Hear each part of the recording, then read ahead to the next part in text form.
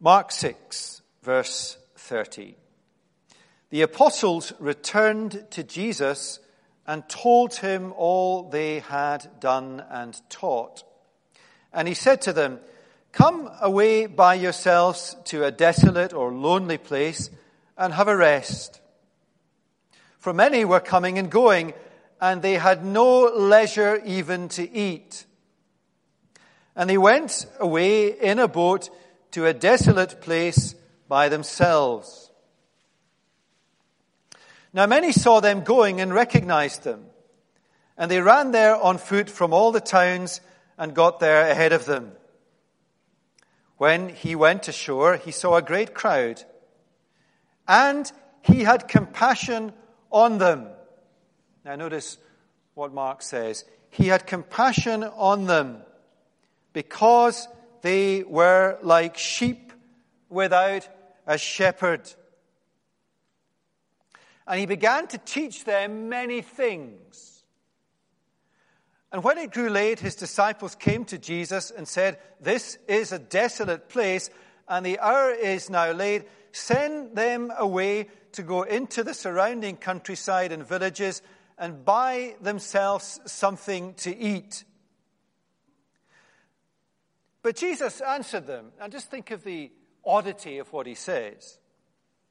You give them something to eat.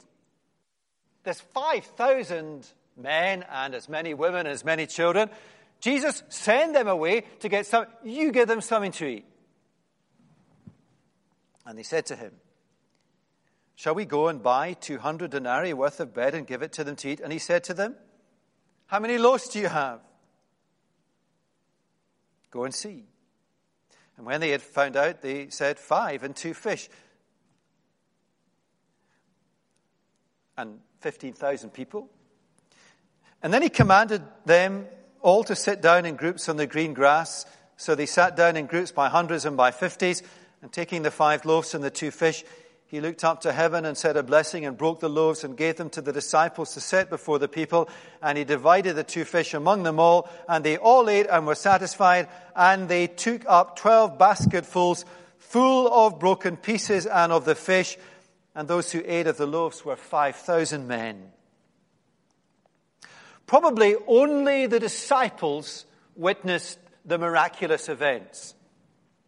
Immediately, he made his disciples get back into the boat and go before him to the other side, to Bethsaida, while he dismissed the crowd. He sends them off in the boat. He stays on the shore. After he had taken leave of them, he went up on the mountain to pray. And when evening came, the boat was out on the sea, and he was alone on the land. And he saw they were making headway painfully, for the wind was against them. A more colloquial translation, they were straining at the oars. And about the 4th watch of the night, he came to them walking on the sea. He meant to pass them by, but when they saw him walking on the sea, they thought it was a ghost and cried out, for they all saw him and were terrified. But immediately he spoke to them and said, "Take heart, it is I. Do not be afraid." And he got into the boat with them, and the wind ceased. And they were utterly astonished, for they did not understand about the loaves, for their hearts were hardened. Well, let's pray that God will speak great encouragement to us as a church. Father, in light of these major contexts in our church life, our commitment to train gospel workers, our commitment to all be trained to read the gospel with people who are not Christians, and our search for a home not to settle in, but to see this vision realized from, as we feel at times, we're straining on the oars. Lord, encourage us as a church. From your word we ask tonight, in Jesus' name. Amen. Now, 2 headings on the sheets, one from each of these miracle accounts. Starved of the word and straining in the storm.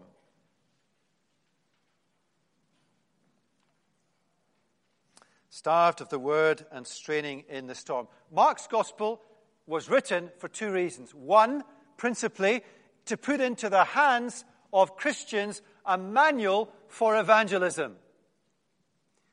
And in your hands, as a manual for evangelism, Mark records a whole series of miracles.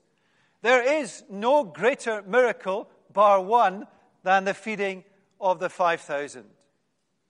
The only miracle that trumps the feeding of the 5,000 is the raising of Jesus from the dead.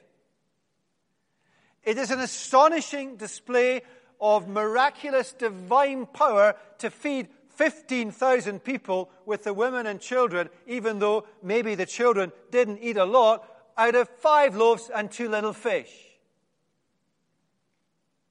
It is astonishing. It is a cast iron case for the divine man.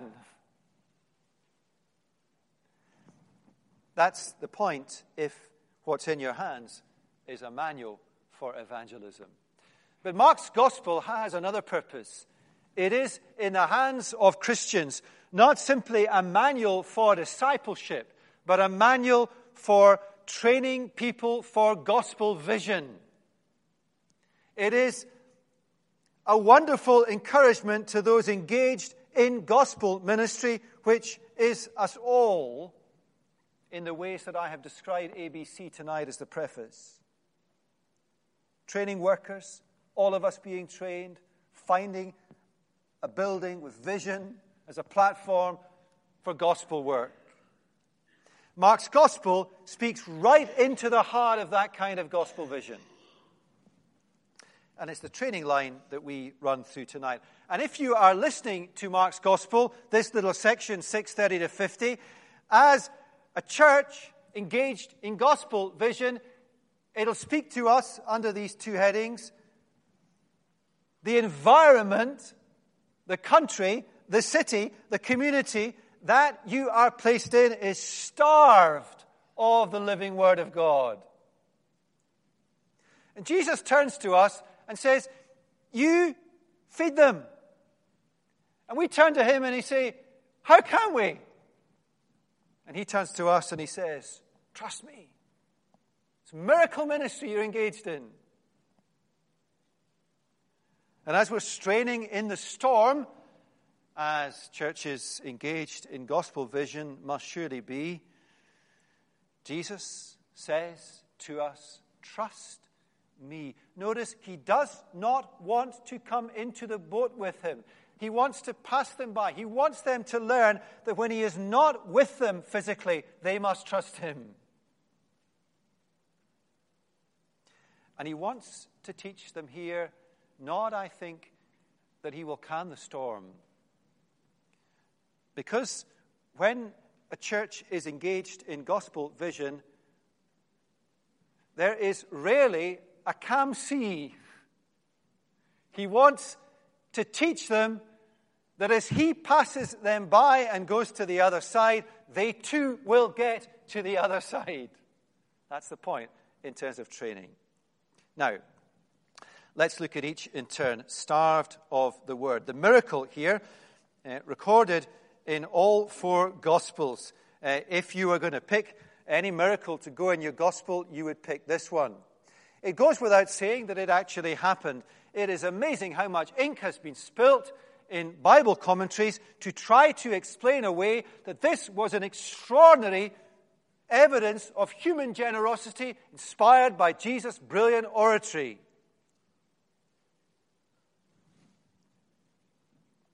Of course, if this did happen, all arguments to say that Jesus was not divine melt away. Now, why does Mark include this miracle? Each evangelist includes it for a specific reason. It comes in Mark immediately after the section 6:1 to 29, where Jesus has sent out his disciples to prepare them for what their ministry will be like. He sends them out as word gospel ministers and says, you will experience a storm. And when you are rejected, shake the dust off your heels and move on somewhere else. Verse 30 records a natural and expected juncture in their ministry, a chance to take stock of what has been happening. The apostles gathered round Jesus and said to him what had happened. They told him of the rejection. They told him how tough it was, and concerned for them, and it's entirely legitimate. They've not had a chance to eat. Verse 31a, Jesus suggests they go off to some quiet corner for a rest. They needed a time to rest. Busy ministers do. Verse 32, so they went off by themselves to a solitary place. Their peace and quiet, however, is short-lived as the inevitable crowds make their appearance. I have a friend whose church has begun to grow with people who are not Christians, and he was telling me there is no end of complaining in the church because it has begun to grow with people who are not Christians. They just pop up all the time and take up their time. Isn't that wonderful? I think we can sense the disciples' human nature and frustration. I guess they would have been angry and resentful of this intrusion. Jesus' reaction, though, to the crowds is striking. Look at verse 34. When Jesus landed and saw a large crowd, he had compassion on them, divine compassion, because they were like sheep without a shepherd. Now, no other evangelist, Luke, John, or Matthew, includes that phrase. In the other Gospels, Jesus had compassion on them. In Mark's Gospel, though Mark's key to what this means in his Gospel, because they were like sheep without a shepherd. That's unique to Mark. It is their spiritual hunger, not their rumbly tummies, that draws the Lord's compassion. It is not to say that the Lord is indifferent to our physical needs. I have a Bible commentary that seems to spend 20 pages explaining that it doesn't mean the Lord was not indifferent to their physical needs. How could it mean that? He's about to feed them because they're hungry. But the primary deprivation here, the primary hunger, is spiritual, not material.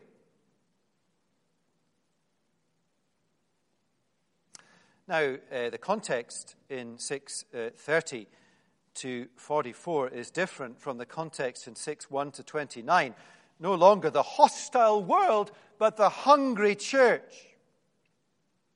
In contrast to the world that despises the word and its messengers, the people of God here gathering around Jesus are desperate for the bread of life, desperate for that knowledge of God that only Jesus could bring from heaven. Now think forward to 2 years from now in our church. Let's say we're in a long-term home. We're absolutely not settled, though, because the pews are beginning to fill up, if there are pews or seats, with people who aren't Christians. And if God brings them in, they will be hungry for the Word of God. And they will need fed the Word of God. Scott talked about how God is sovereign in evangelism. God will put the hunger into the human heart. But somebody's got to feed them. The phrase sheep without a shepherd is used in the Old Testament to refer specifically to the lack of authentic spiritual leadership. In Numbers 27:15, for example, Moses, conscious that his days are numbered, looks to the Lord to appoint a successor. May the Lord, the God of the spirits, Numbers 27:15, of all mankind, appoint a man, a leader over this community, to go out and come in before them, who will lead them out and bring them in, so the Lord's people will not be like a sheep without a shepherd. And this is not a picture of the amiable, gentle shepherd with a lamb under his arm with his crook, but a strong leader of God's people. And the point the Lord Jesus is making is that on that hillside that day, there are thousands of hungry souls for spiritual food, and they have been starved by the vacuous, empty, gospel-less religion that they have been taught. While Mark is writing in a particular historical context, the time of Jesus' earthly ministry, he is an eye to the contemporary church in his day and in our day. Indeed, he is writing under the guidance of the Holy Spirit to the church in every age. The Lord Jesus is the chief shepherd, and the pastors of the church were and are called to be his under-shepherds. And how often today, think of Scotland, or Ireland, or England, or Wales, or a foreign country, if you come from another country in the world. How often today in cities, in this city, in towns and villages, congregations of God's people are all at sea, scattered, lost and confused, because their spiritual leaders will not feed their hungry souls. Everywhere in our city, everywhere in our country, everywhere in the villages. Think of the Highlands of Scotland, hundreds of little communities. Most of these communities without shepherds. Where there are shepherds, many of them are not feeding the hungry sheep with the life-changing Word of God. More often than not, the plight of God's people is a famine of the Word of God. And having made his diagnosis, Jesus prescribes and delivers his medicine. Divine compassion leads to divine action. What does he do? He gives the people, men, women, and children, the Word of God. Verse 34b, so as a result of his assessment of their spiritual need, he began teaching them lots and lots and lots. Jesus went on and on and on in his sermons. Taught them spiritual stuff. Their greatest need was that he fed their souls. Now, let's get to the application. Given the lateness of the hour, the 12 suggest to Jesus that he sends the people to the local Aldi or Tesco or whatever it is, farm shops, corner shops, supermarkets, to get some supper. Sensible, practical advice. But Jesus responds, astonishingly, he says, you give them something to eat. And in the Greek, the emphasis is on you. You do it. You do it. It's your responsibility to feed the vast and hungry multitude. You see the point? Feeding the flock is the task of the chief shepherd. It was the task given to the apostles. It is the task of the Christian minister. Jesus turns to those in gospel work, whatever it is, and he says, you feed them. You feed them. How will they respond? Well, the reaction is one of incredulity, words bordering on rudeness with a strong dose of sarcasm. And effectively, they said, the text says that would take 8 months of a man's wages. They said, well, how about then we just go and sell all our possessions and empty all our bank accounts and just blow all the money on food? Send out for the food. It's impossible. And there would have been no shops or no farms. Jesus knew it was impossible what he asked them to do. How can they possibly supply such a great need from their meager resources? How on earth will Scotland ever hear the word of God again? It's impossible. Absolutely impossible. How will the city, communities in darkness, where little congregations of God's people are not being fed, ever hear the word of God? It's impossible. Jesus, you can't be serious when you say to us, you do it. You can't be. What it takes, of course, is a miracle. Now, Jesus had already made it plain that feeding the flock of God is a miracle ministry. It requires supernatural power. In spite of the apparent weakness of the word and its proclamation, God will multiply the fruitfulness of that word. Weak words on the evangelist or the preacher's lips, but empowered by the Spirit of God, mighty words yielding a miracle harvest. I got a letter from somebody who had listened to a sermon online that I had preached, and it made me shudder to think about how careful I need to be when I teach the Bible. It was anonymous, the letter. We have no idea when the Word of God is preached what impact there will be somewhere in the world.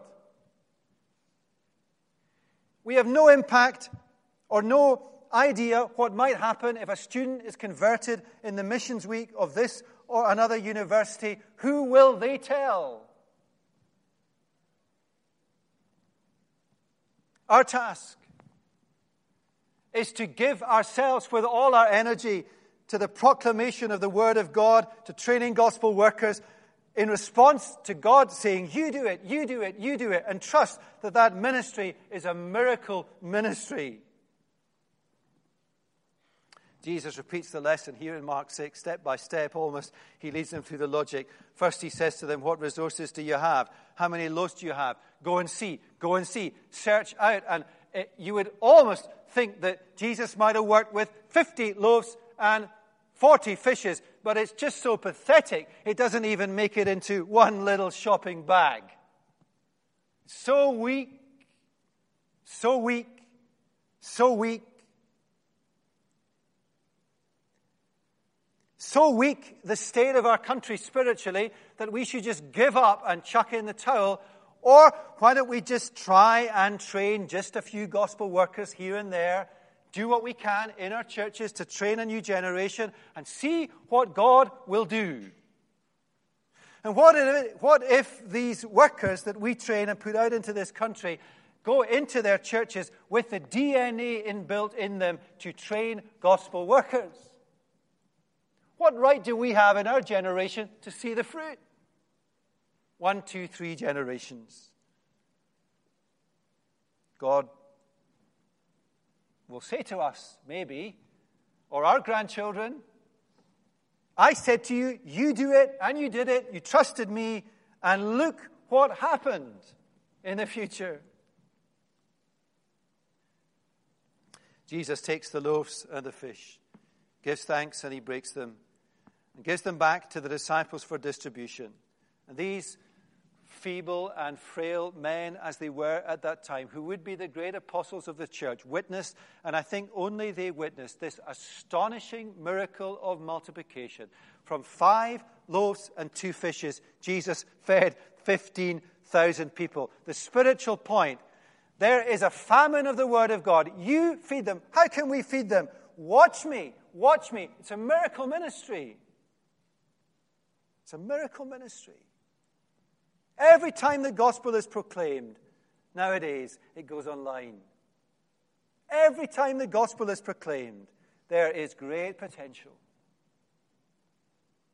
for God to do what he will do. It's almost as if in the church in the West, that potential is checked because God's people will not believe him when he says, you get on and do it. Just do it. Trust me. Now, the applications to us as a church, there is a huge need in our nation for training gospel workers. Less than 2% of our population have any possibility of access to a living gospel church. 2% is tiny. Tiny. Churches across our nation are closing weekly. They're shutting down. Sometimes that's a good thing. But who's going to fill them? We appeal to Jesus and we pray. What do we pray? That the Lord of the harvest will send out workers into the harvest field. Jesus turns to us and he says to us, you do it. You go. In your little churches, train a new generation of gospel workers for the harvest field. But we can't. It's too hard. It's too expensive. It's too big a task. It's too black. It's too bleak. It's too long. It's too difficult. And Jesus says to us, trust me. Just do it. Trust me. Trust me. Trust me way down the years beyond the generations that you will see. But make sure that you train them well. So they will go into their churches and multiply this kind of vision for the future.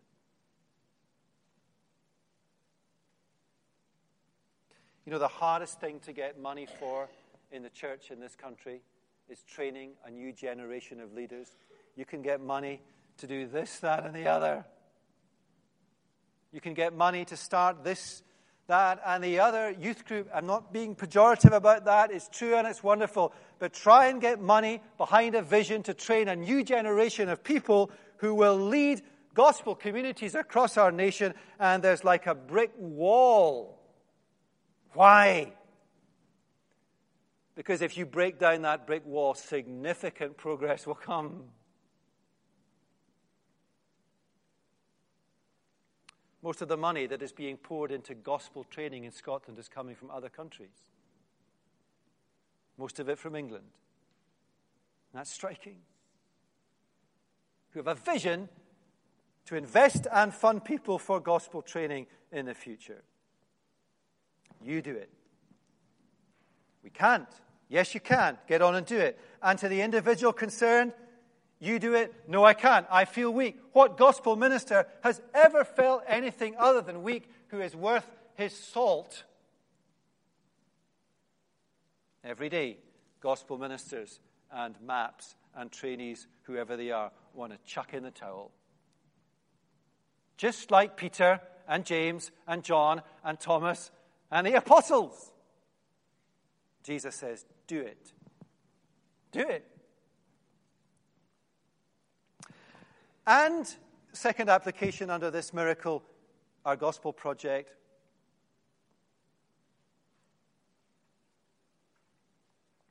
My big fear in the gospel project is that in a year's time, 200 of us will be equipped to read Mark's gospel. You know what my big fear is? There'll be nobody to read it with.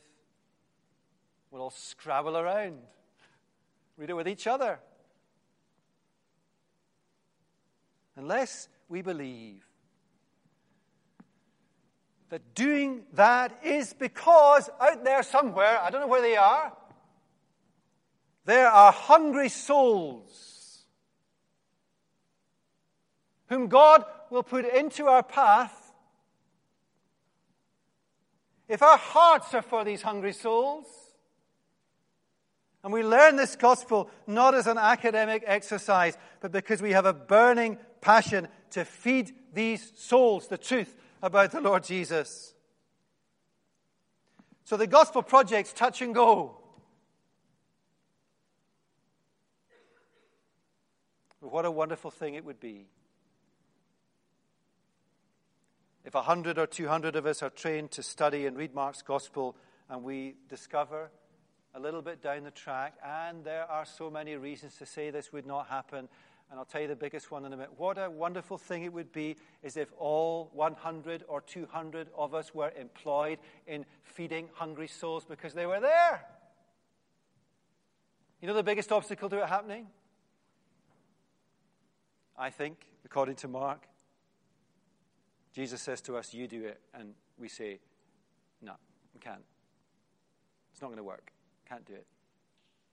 It's not going to work. Just chuck in the towel. Trust me, he says. Trust me, trust me, trust me. All over our university in the next 2 or 3 months, it's hard for these guys to share their faith. They're going to want to chuck in the towel in their little ways with their flatmates and their friends. And Jesus says to them, you do it, you do it. You invite them. You read Uncover John with them.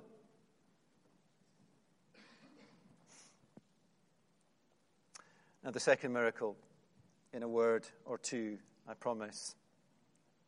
The observant student of Mark will notice that we have been in a boat with disciples in a storm before.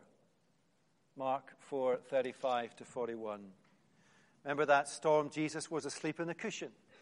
And it riled the disciples that he was asleep. Because they thought when he was asleep that he wasn't A, omnipotent, and B, trustworthy. And now he's not asleep on a cushion in the boat. He's just not in the boat at all. And he's up on a mountain. When Jesus goes away in Mark's gospel to a solitary place to pray, he's always praying with a crisis in his heart. The crisis in Mark chapter 1 is in his own ministry. God has sent him to preach, and he is tugged in his divine compassion to do all manner of other things. Crisis 1 that he resolves. Later on, he prays in Gethsemane as he contemplates the agony of suffering and wrath. And here he prays up the mountainside, and he looks out, and he can see in his divine sight away in the distance this little church, this little bunch of believers in their boat, and he's saying, Father, will they trust me without me being in the boat with them? Will they believe in me? Will they believe that I say to them, go and be my witnesses, and trust that that word that they proclaim is miraculous?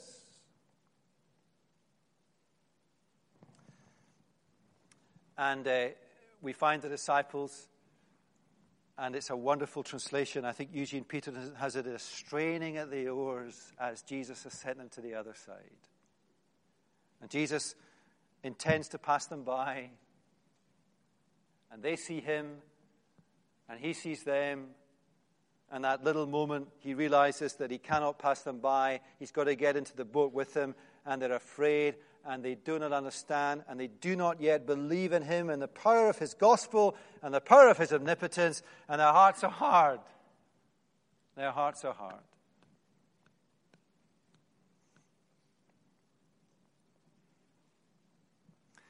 Now, it is not a huge concern to the Lord Jesus that we are in transition without a home to land in. He will find us one, and he will lead us to the other side. But it's not going to be an easy passage across the lake, and it's not been either.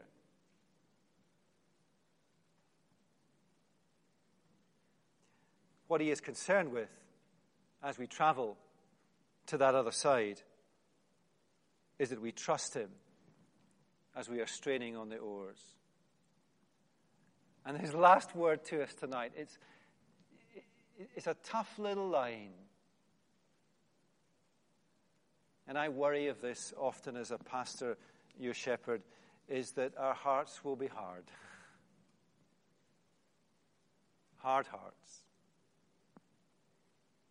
Jesus needs soft hearts, willing hearts, obedient hearts, loving hearts, trusting hearts. That when we find ourselves straining at the oars on the lake, he is right with us, even though he is not in the boat beside us. So there's, I hope for you, some encouragement from Mark's gospel to us as a church tonight in our commitment to train gospel workers, feeble as our attempts are. And I want to encourage those here who are training as gospel workers, feeble as you feel you are. Jesus says, do it. Just do it.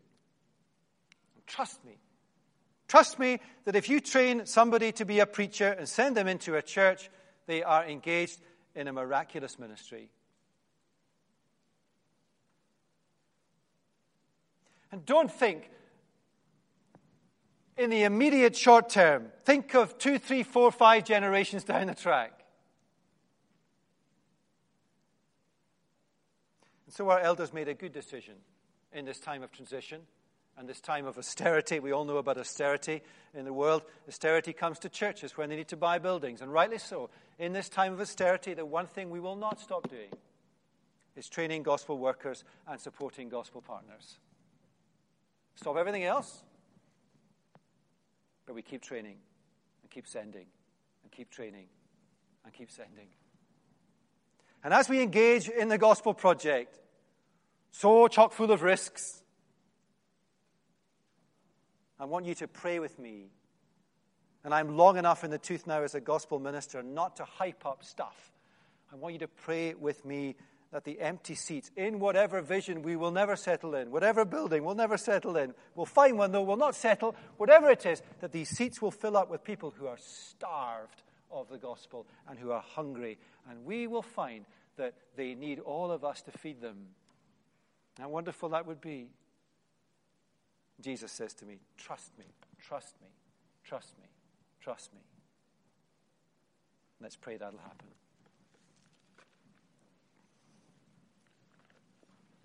Father God, we pray that are doing this slightly unusual thing tonight would be an encouragement to us as a church. We thank you, Lord, for the long heritage in this church to train gospel workers. And we pray that we would keep on doing that with all our energies, conscious of our weakness, conscious of your commission. We pray that those who are being trained here and those who have gone, when they feel they cannot do it, we pray that you would cause them to lay hold of the promises in your word that they can, because you have asked them to do it and they can trust you. Lord, we commit the gospel project to you. It is full of anticipation, full of risk. But we long, Lord, for people to come who do not know the Lord Jesus, that our training might have a real spiritual need. We pray, Lord, that as we wait for a home, and we want one, and we need one, and we ask you to give us one quickly. We pray that as we strain at the oars week by week, as it were, that we would not for a moment stop trusting you. Lord, lead us to that place of vision, not settlement. And Lord, whatever happens, we pray that our hearts will not be hard, but that we will learn a deeper compassion and love, perhaps than we have ever known before, for those who are like sheep without a shepherd, starving to death, and who desperately need the living, life-changing Word of God. Lord, encourage us as you send us home tonight from your Word, for we pray it all in Jesus' name and for his sake.